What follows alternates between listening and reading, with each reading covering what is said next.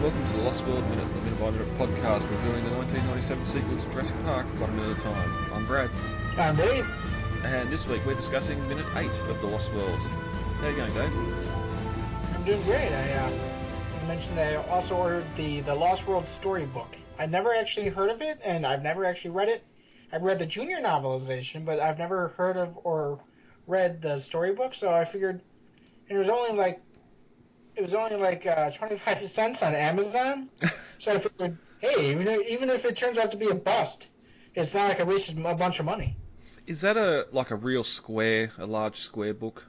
I think with Sarah. Has it got Sarah Harding on the front taking a photo? Yes, it does. Yep. You got it? I do have it somewhere. From original.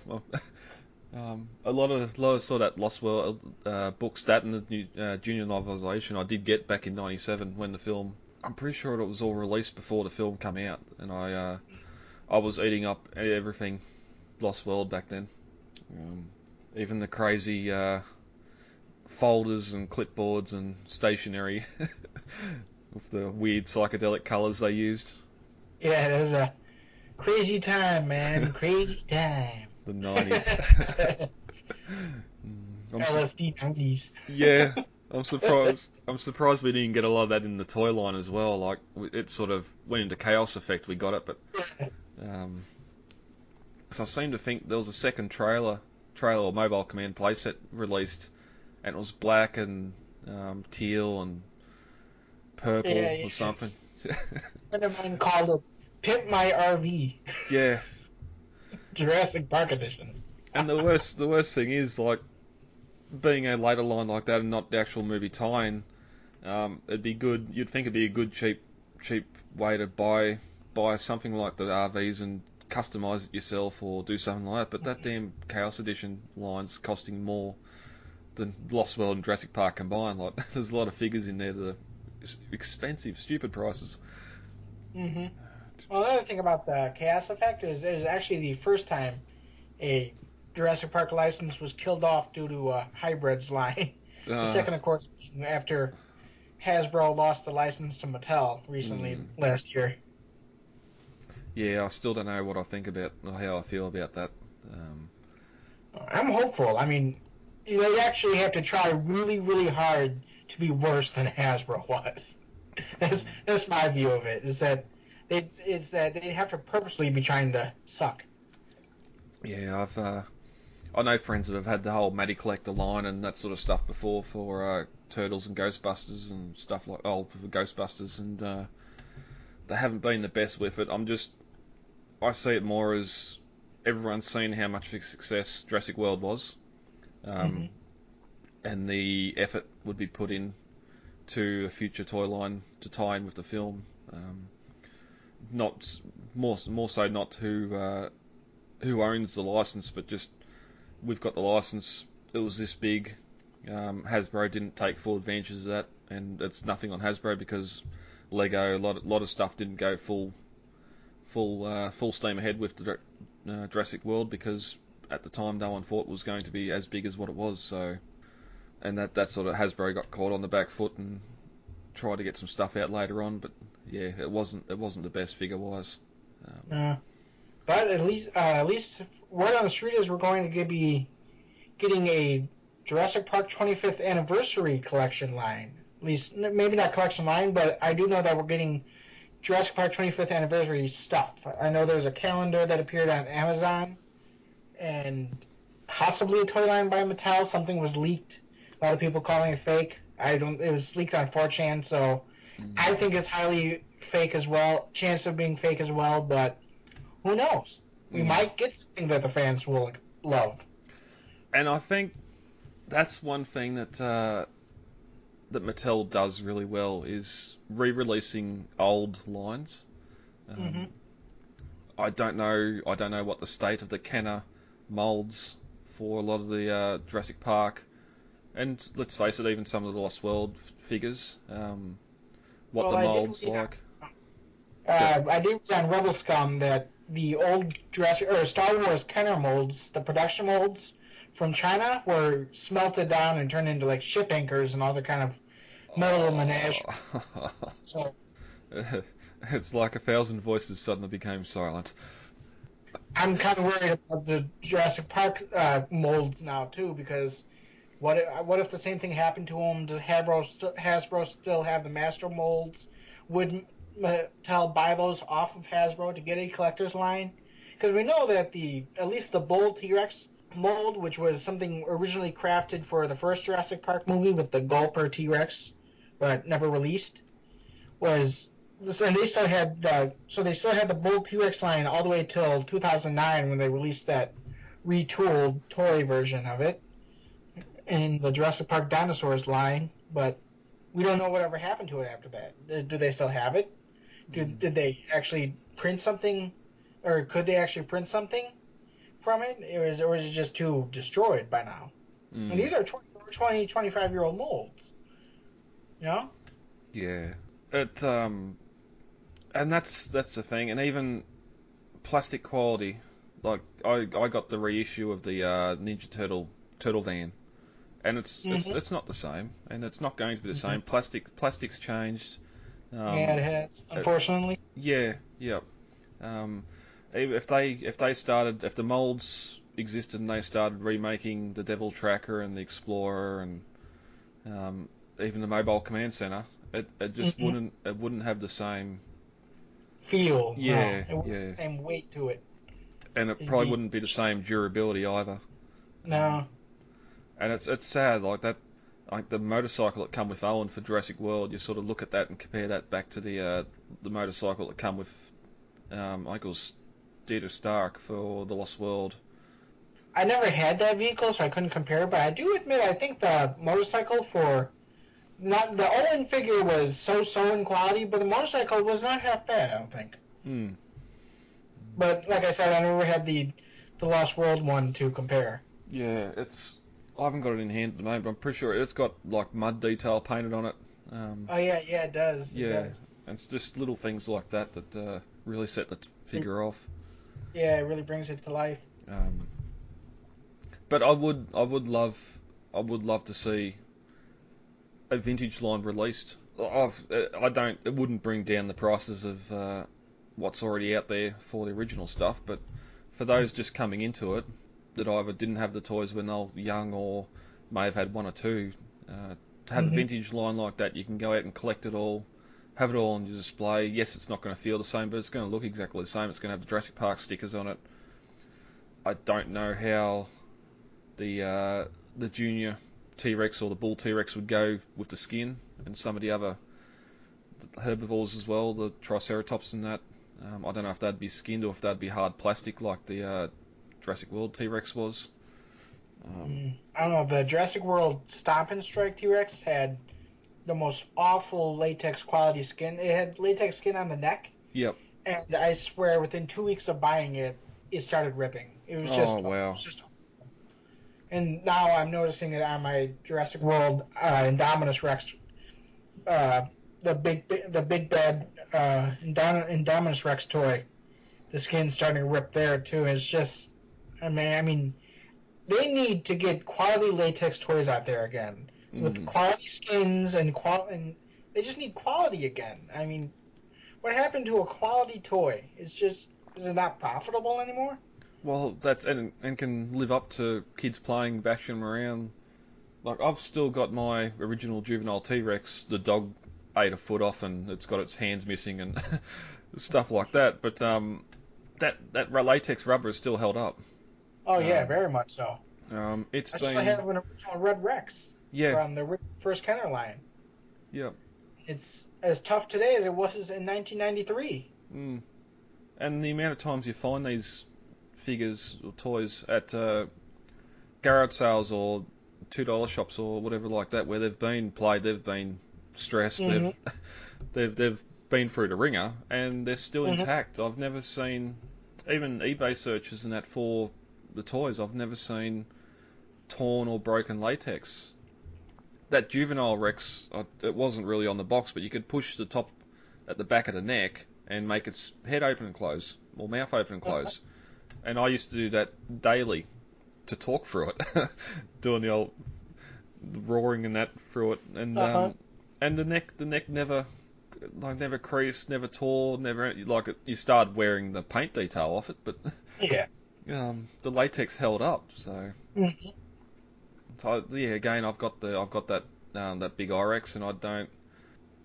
It's not the best. I do like the latex sort of feels okay around the neck, but if, as you said, if it's starting to tear already, well, it's not the best. And I collect Transformers as well, and some of that stuff coming off the shelves at the moment, I've got a 7-year-old son. He plays with it for a week, and then stuff can't stand up anymore. Ball joints are loose.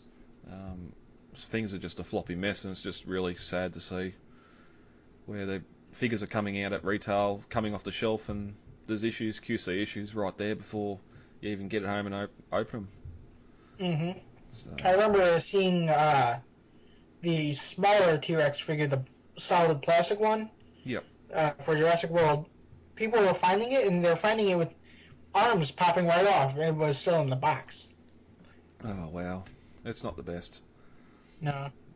All right. Well, now we've ended on that downer. You want to get into minute 8? Sure. All right, let's do it.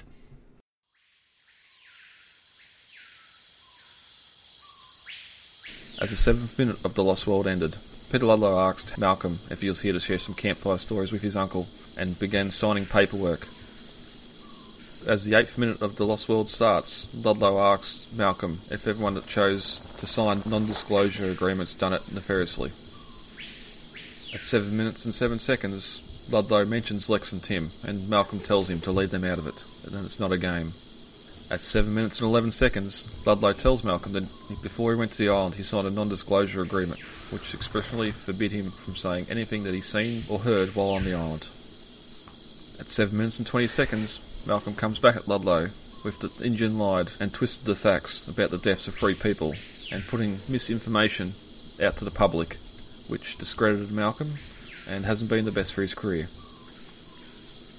At 7 minutes and 38 seconds, Ludlow recalls that Malcolm's university revoked his tenure for selling wild stories to the press. Malcolm counters with they never took a cent and he told the truth. At 7 minutes and 45 seconds, Ludlow answers Malcolm's version of the truth. Malcolm replies with there aren't any versions of the truth and that InGen can't keep on spewing out misinformation. At 7 minutes and 50 seconds, Ludlow responds that InGen is his responsibility now, Doctor, and he'll jealously defend its interests. At 7 minutes and 56 seconds, Malcolm replies, your responsibility? What about Mr. Hammond?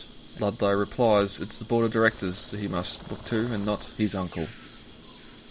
And this ends minute 8 of The Lost World. Alright, so this is minute 8 is pretty dialogue heavy. We got Malcolm going back and forth about what happened post Jurassic Park. Malcolm telling the Washington Post and the Skeptical Inquirer about the island and dinosaurs. And InGen apparently masking or hiding the deaths or the reason why 3 people died on the island. Before we go into what's being said back and forth, it's interesting. There was more than 3 people that died in the Jurassic Park incident. So yeah, but there's only 3 people that InGen knew about it. So they never knew. Nobody actually knew what happened to Nedry. You gotta think the Jeep was found later on. You got to, but I mean, obviously not. I mean, I guess it wasn't. Well, it depends too. If they found the Jeep and the door open, and he was never seen of again, unless a body was found, and then yes, he could have been just, like for a better word, missing in action. True, and a lot of predators do just drag their prey off to a hidden spot just to feed on it later. Yeah. So it's possible that anything. But it was never found. They would have seen the missing embryos, you'd imagine. So they'd think he's got the embryos and left. That was covered in mud, in about a foot of mud. Remember? It fell and then the mud started covering it up. Yep. Yeah, that was Nedry, and I think the gatekeeper too. Well, that wasn't part of that incident. That was before and was already being investigated. Yeah. Which is why the gatekeeper wasn't included in the lawsuits for that boardroom scene. They all signed non-disclosure agreements, which should make sense. I'm pretty sure in the novel that's stated pretty heavily as well. That they weren't allowed to discuss anything they saw while on the island. Malcolm sort of was angry because InGen twisted the facts surrounding the deaths of the three people, stuffed misinformation down the people's throat, and made Malcolm look like a nutter. Disproved his stories, and I don't know. I suppose in the court of popular opinion, he wouldn't be getting too many jobs if he was going around telling people that dinosaurs are on the island and InGen's full of crap. Well, frankly, when you think about it, Malcolm was actually their InGen was pretty easy on Malcolm, because a lot of times, if you break a non-disclosure agreement, you can be sued up to the wazoo. So, the fact that they only destroyed his livelihood and didn't take everything from him, well, I guess it could be argued that they did take a lot from him, but not everything, looking from Ludlow's point of view, Ludlow's still a jerk and all that, but, Yeah, like Ludlow is very corporate here. Like, even some of his dialogue, went to the island, you explicitly forbade you from discussing anything you saw instead of forbid or anything like that. Made a generous compensatory offer for you, and he's like, that's pretty much from the business book. But he got a payoff for his injuries, and Malcolm didn't really like that. We learned that Malcolm lost his university tenure, or got revoked, because they thought he was selling his wild stories. And Malcolm claims he didn't take a cent. He claims he didn't take a cent. He told he never took a cent. He didn't sell anything, and he told the truth. Which again, it'd be interesting to see that piece of writing from Malcolm of what really happened, considering he spent most of the time in a emergency bunker. Well, of course, he also wrote that book, which I think Eric mentions it in Jurassic Park 3, and then you see Zara reading it in Jurassic World, and it's also on Lowry's desk in Jurassic World. Yeah, and we get, in Jurassic Park 3, also Grant wrote a book post Jurassic Park. Now, of course, he, by the time Jurassic Park 3 come around, he, InGen, as much as we know, isn't around, and maybe the NDA didn't hold up as much, but I don't see him going and saying too much about the island and what happened there. He actually seemed very disinterested in discussing it. Yeah, and Eric says to him, you liked dinosaurs a lot more before in the first book than he did in the second one, so... Well, that's because they hadn't tried to eat him yet. Exactly. And we sort of get towards the end of the minute while they're talking back and forth. Ludlow says that Malcolm told his version of the story when InGen, he calls InGen out on that there aren't different versions of the truth, because Malcolm was there and seen it happen, and we get Ludlow sort of, his hairs on the back of his neck stand up, and InGen's my responsibility now, Doctor, and I'll jealously defend its interests. Again, which would tie in perfectly after the boardroom scene. And we get a line here, it is our board of directors I must look up to and not my uncle. I only just discovered what that actually was a couple of days ago when we were talking back and forth about trying to get the script. Because it's really hard to understand in the movie. Yeah, he kind of mumbles his lines there. Yeah, and there's one other, I can't think of it right now, there's one other occasion later on in the film too he does it. It's interesting, it's good once you finally know what someone's saying, you can hear it a bit more, and but Ludlow's in charge, Hammond's gone, and he's up to no good. And I love too, the whole time he's signing the documents while talking. I can't write and talk at the same time because you end up writing what you're saying or something like that. I do the same thing sometimes. Yeah. So, yeah, a bit more dialogue between the two. Ludlow's in charge, but that's about it. Anything else you want to add before we get out of here? No, that's it. That's it. All right. We'll get out of here and we'll be back next week with minute 9. All right, guys. Let's get the hell out of here. Contact details are on the website, thelostworldminute.com. You can email feedback to thelostworldminute@gmail.com, Facebook, The Lost World Minute, Twitter @The Lost World Minute, and Instagram, The Lost World Minute. Easy to remember. Yeah, very easy to remember. David, thank you for joining me for this record. You're welcome. And we'll be back. I've been Brad. I'm Dave. And we'll talk to you all later. Goodbye. Talk to you later. Bye. It is absolutely imperative that we work with the Costa Rican Department of Biological Preserves to establish a set of rules for the preservation and isolation of that island. These creatures require our absence to survive, not our help. And if we could only step aside and trust in nature, life will find a way.